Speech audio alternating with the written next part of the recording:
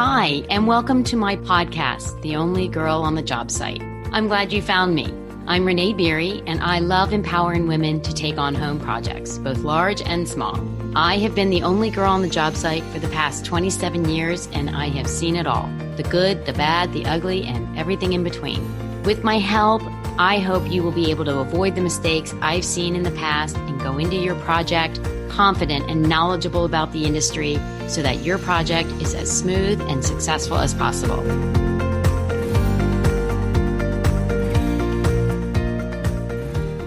Welcome back to the podcast. I'm glad you're here. Today, I want to tackle a really important topic of contracts. There is no construction project that you can take on that doesn't include contracts. And lately, there has been so much construction work being scheduled and researched that, of course, contracts is becoming a really hot topic. Now, this all started inside my course, Only Girl on the Job Site. And if you aren't familiar with this course, it is something I built to walk you step by step through the process of running and managing your own project, just like I do. The greatest part about it is the private Facebook group that you automatically get to join with lifetime access. That is where there's interaction between members, interaction between me and members, and where so much additional knowledge is shared. And this past week, the topic of contracts came up. There is a member who is bidding out a project and unfortunately, during the process, uncovered mold and mildew issues, which breaks your heart because obviously funds that had been allocated to a construction project is now going to be segued into the remediation of mold and mildew. And while that is an enormous surprise, and like I said, surprises happen, it shouldn't derail the project. So we were talking back and forth about contracts. Now, in this particular case, she had gotten 3 estimates. And there was an enormous range in the final prices. One was 20-something thousand, one was 50-something thousand, and one was 80-something thousand. Now, when I see numbers like that, all sorts of bells and whistles and red flags start going off in my head. You should never have estimates that are that far off. Couple of reasons why. One, if your contractors are what I would call the same level, meaning you're not getting a bid from a 2-man team, and the second bid is from a mid-size construction company that might have 1 or 2 teams, and then the third one is from a humongous construction company that might have 7 to 10 teams. You want your estimates coming from similar size companies so that their overhead costs will also be similar. So first and foremost, that hit my radar. I said, there's something wrong here. Now, when we went back and forth, she did determine that the scope of work wasn't the same for the 3. She had added and changed, and that all 3 were no longer on the same page. That is critical. You must have your scope of work crystal clear for all 3 people bidding, if you're bidding it to 3 different companies, so that the numbers are as close to apples as possible. That way you can actually figure out where the differences lie, right? I mean, if everybody's on the same page, then you can compare the numbers in a more realistic way. The second thing to look for was one of her contracts just had lump sums, meaning it had a brief description of what was going to happen and then a lump sum for the total cost. Now, this woman and her project are on the other side of the country from me, and I'm not as familiar with the cost per square foot or hourly wages in that part of the country. But truly, it doesn't really matter. And let me explain why. So a general lump sum would never float in my book. I don't want to know the total cost. I can calculate that. I want to know what the breakdown is. And a good contract should include both. So for instance, it should, whatever the scope of work is, it should say, $65 per hour, estimating 10 hours. Okay, so the total cost is $650. That's what you really want to see. And the reason you want to see it is because then you can appreciate it. There's some accountability in those numbers, right? So if we use that example, they're estimating 10 hours. That is something you can track. Now, I'm not saying you have a stopwatch in the morning and you click it as they walk in the door, you monitor their work during the day, and you click it on their way out. No, that would just be obnoxious and counterproductive. But what you can do is in your weekly meetings, because remember, you are going to be setting up and managing weekly meetings, you can specifically ask about that point. How are you coming? How many hours are you in? Now, he may not be able to say, we are 3.25 hours complete, but he might be able to say, we're a third of the way through. Okay, so we're estimating around 3 or 4 hours have already taken place. Now you can keep track inside your budget, inside that contract, where you stand. And again, I don't mean for you to ever be aggressive with this information. It is simply sharing information. And it's you simply holding accountable the work that it was proposed in the contract and now being performed. So please hear me when I repeat over and over again that this information should never come in an aggressive form. Because again, as I'm always saying, you're a team member. So you are just simply asking for data. How far along have we come? There's the data. Now you can put it into however you're tracking it, whether it's a spreadsheet or notes and a short outline, but now there's data to be shared. So the third thing that really caught my eye was on the over $50,000 estimate that this woman had received. And in that, they only requested a $1,000 deposit. Now, where I live and work, that is an extremely low number for a deposit. And it concerns me because it doesn't feel like there's a whole lot of skin in the game, right? If you're giving only $1,000 towards a over $50,000 estimate, is that construction company really committed to your project? Are they taking you as a serious homeowner and as a serious client and keeping to their end of the bargain, meaning their timelines, the start, the middle, the end dates, and things of that nature? And then beyond that, there was no payment structure noted. Payment structures are, in my opinion, sort of an annoying thing. There doesn't seem to be an industry standard. It seems that maybe certain parts of the country run it certain ways. Different companies inside those areas will run it their own way. I would really recommend that you give some serious thought as to what kind of payment structure plan works best for you and your finances. And then you propose it. If it's not written into an estimate, I think it's to your benefit to raise the point in the beginning and negotiate one that works best for you.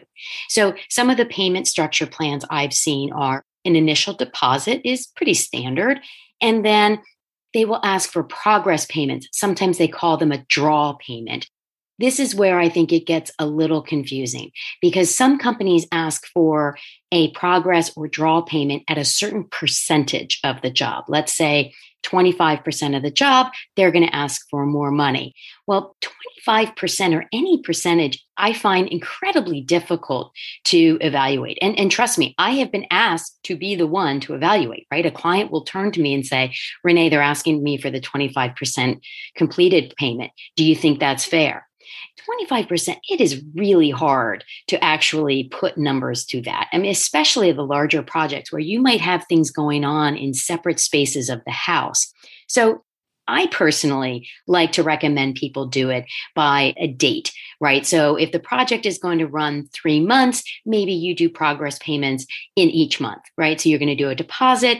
You would then have your first progress payment at the end of the first month, the end of the second month, and then the balance due at the end of the third month, assuming the job runs as scheduled, right? To me, that just makes more sense. It removes areas of arguments, right? It removes any kind of insecurity on the part of the homeowner thinking, gee, I don't know, are they really 25% through? And the contractor, saying, of course we are, lady, we're actually more. It just takes all of that out by putting an actual date in.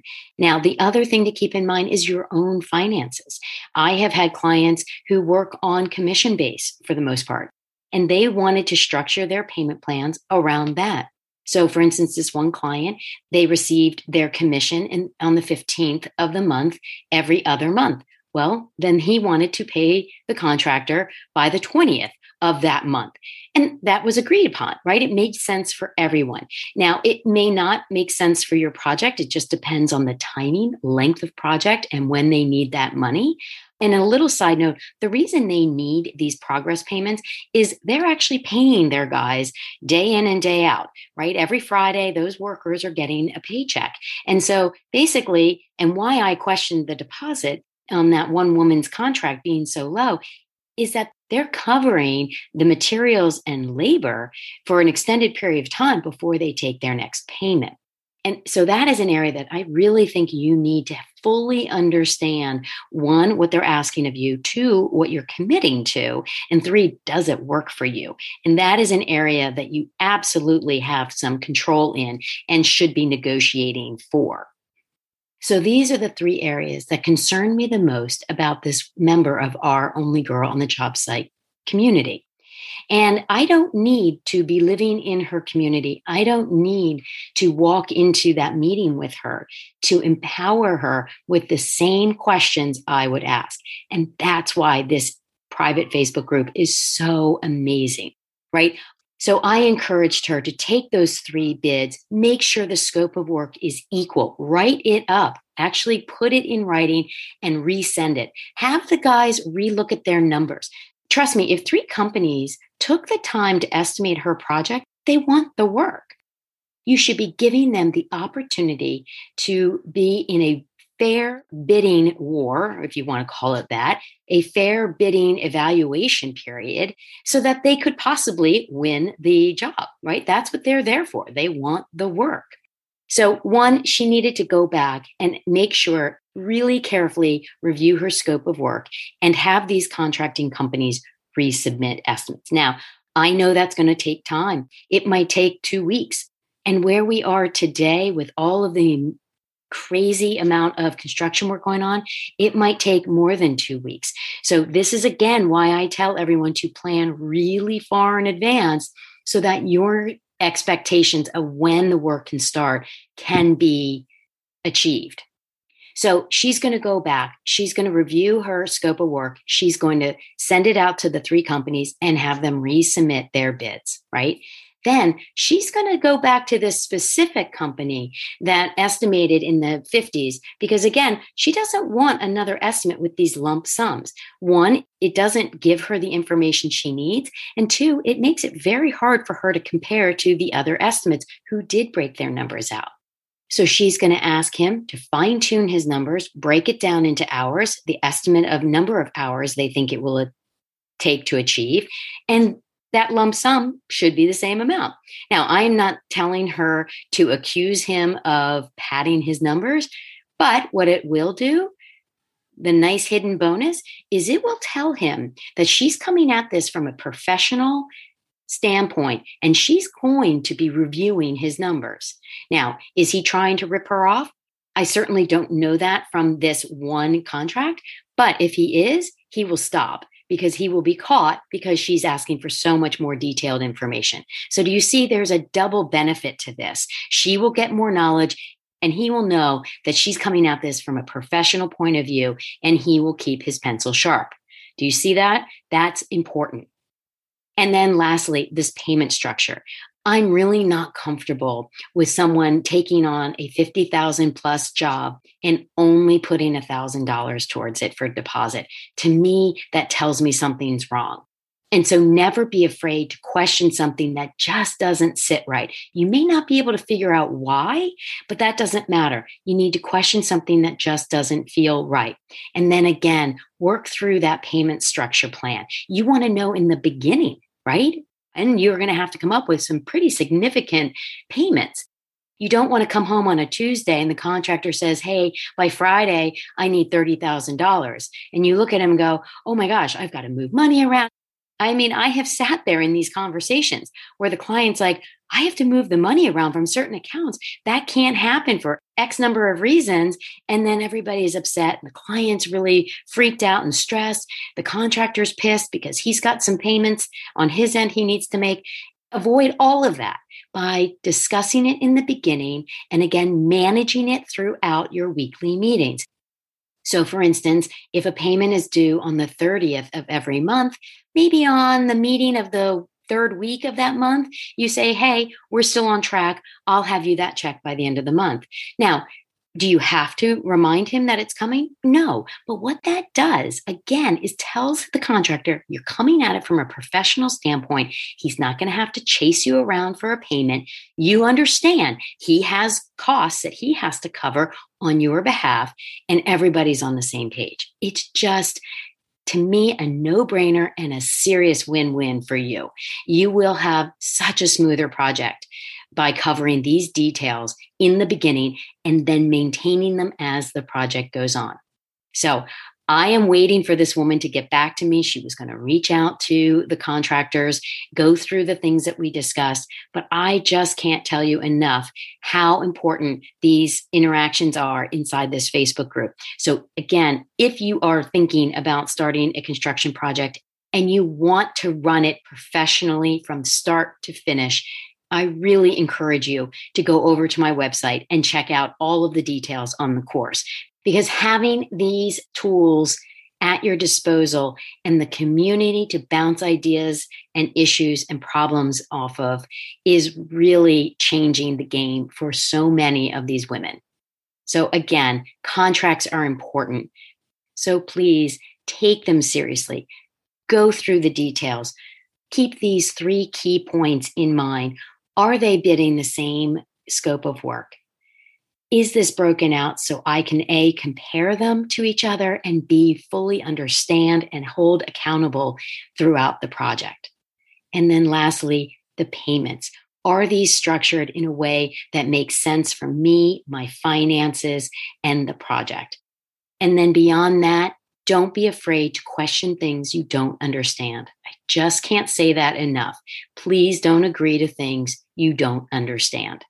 Now, there are so many other things about contracts. I could go on literally for days about this, but these items are really important and just came up this past week inside the Facebook group. So I wanted to share this information while it was really top of mind and seems to be so critical right now with all this amazing construction work that's underway and being planned. So if you have any questions about this topic, please feel free to reach out to me. And again, I really encourage you to check out this course and join this community of women as we support each other through the next construction project. Thanks again for listening, and I look forward to our next time together. Thank you so much for listening. Feel free to reach out to me.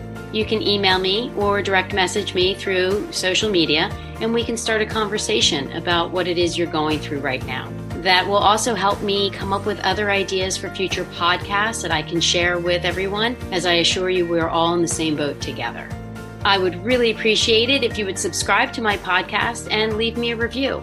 If you would like to find out more about me and what I can do, please go to my website, www.devignedesign.com. Thanks for listening, and I hope to hear from you soon.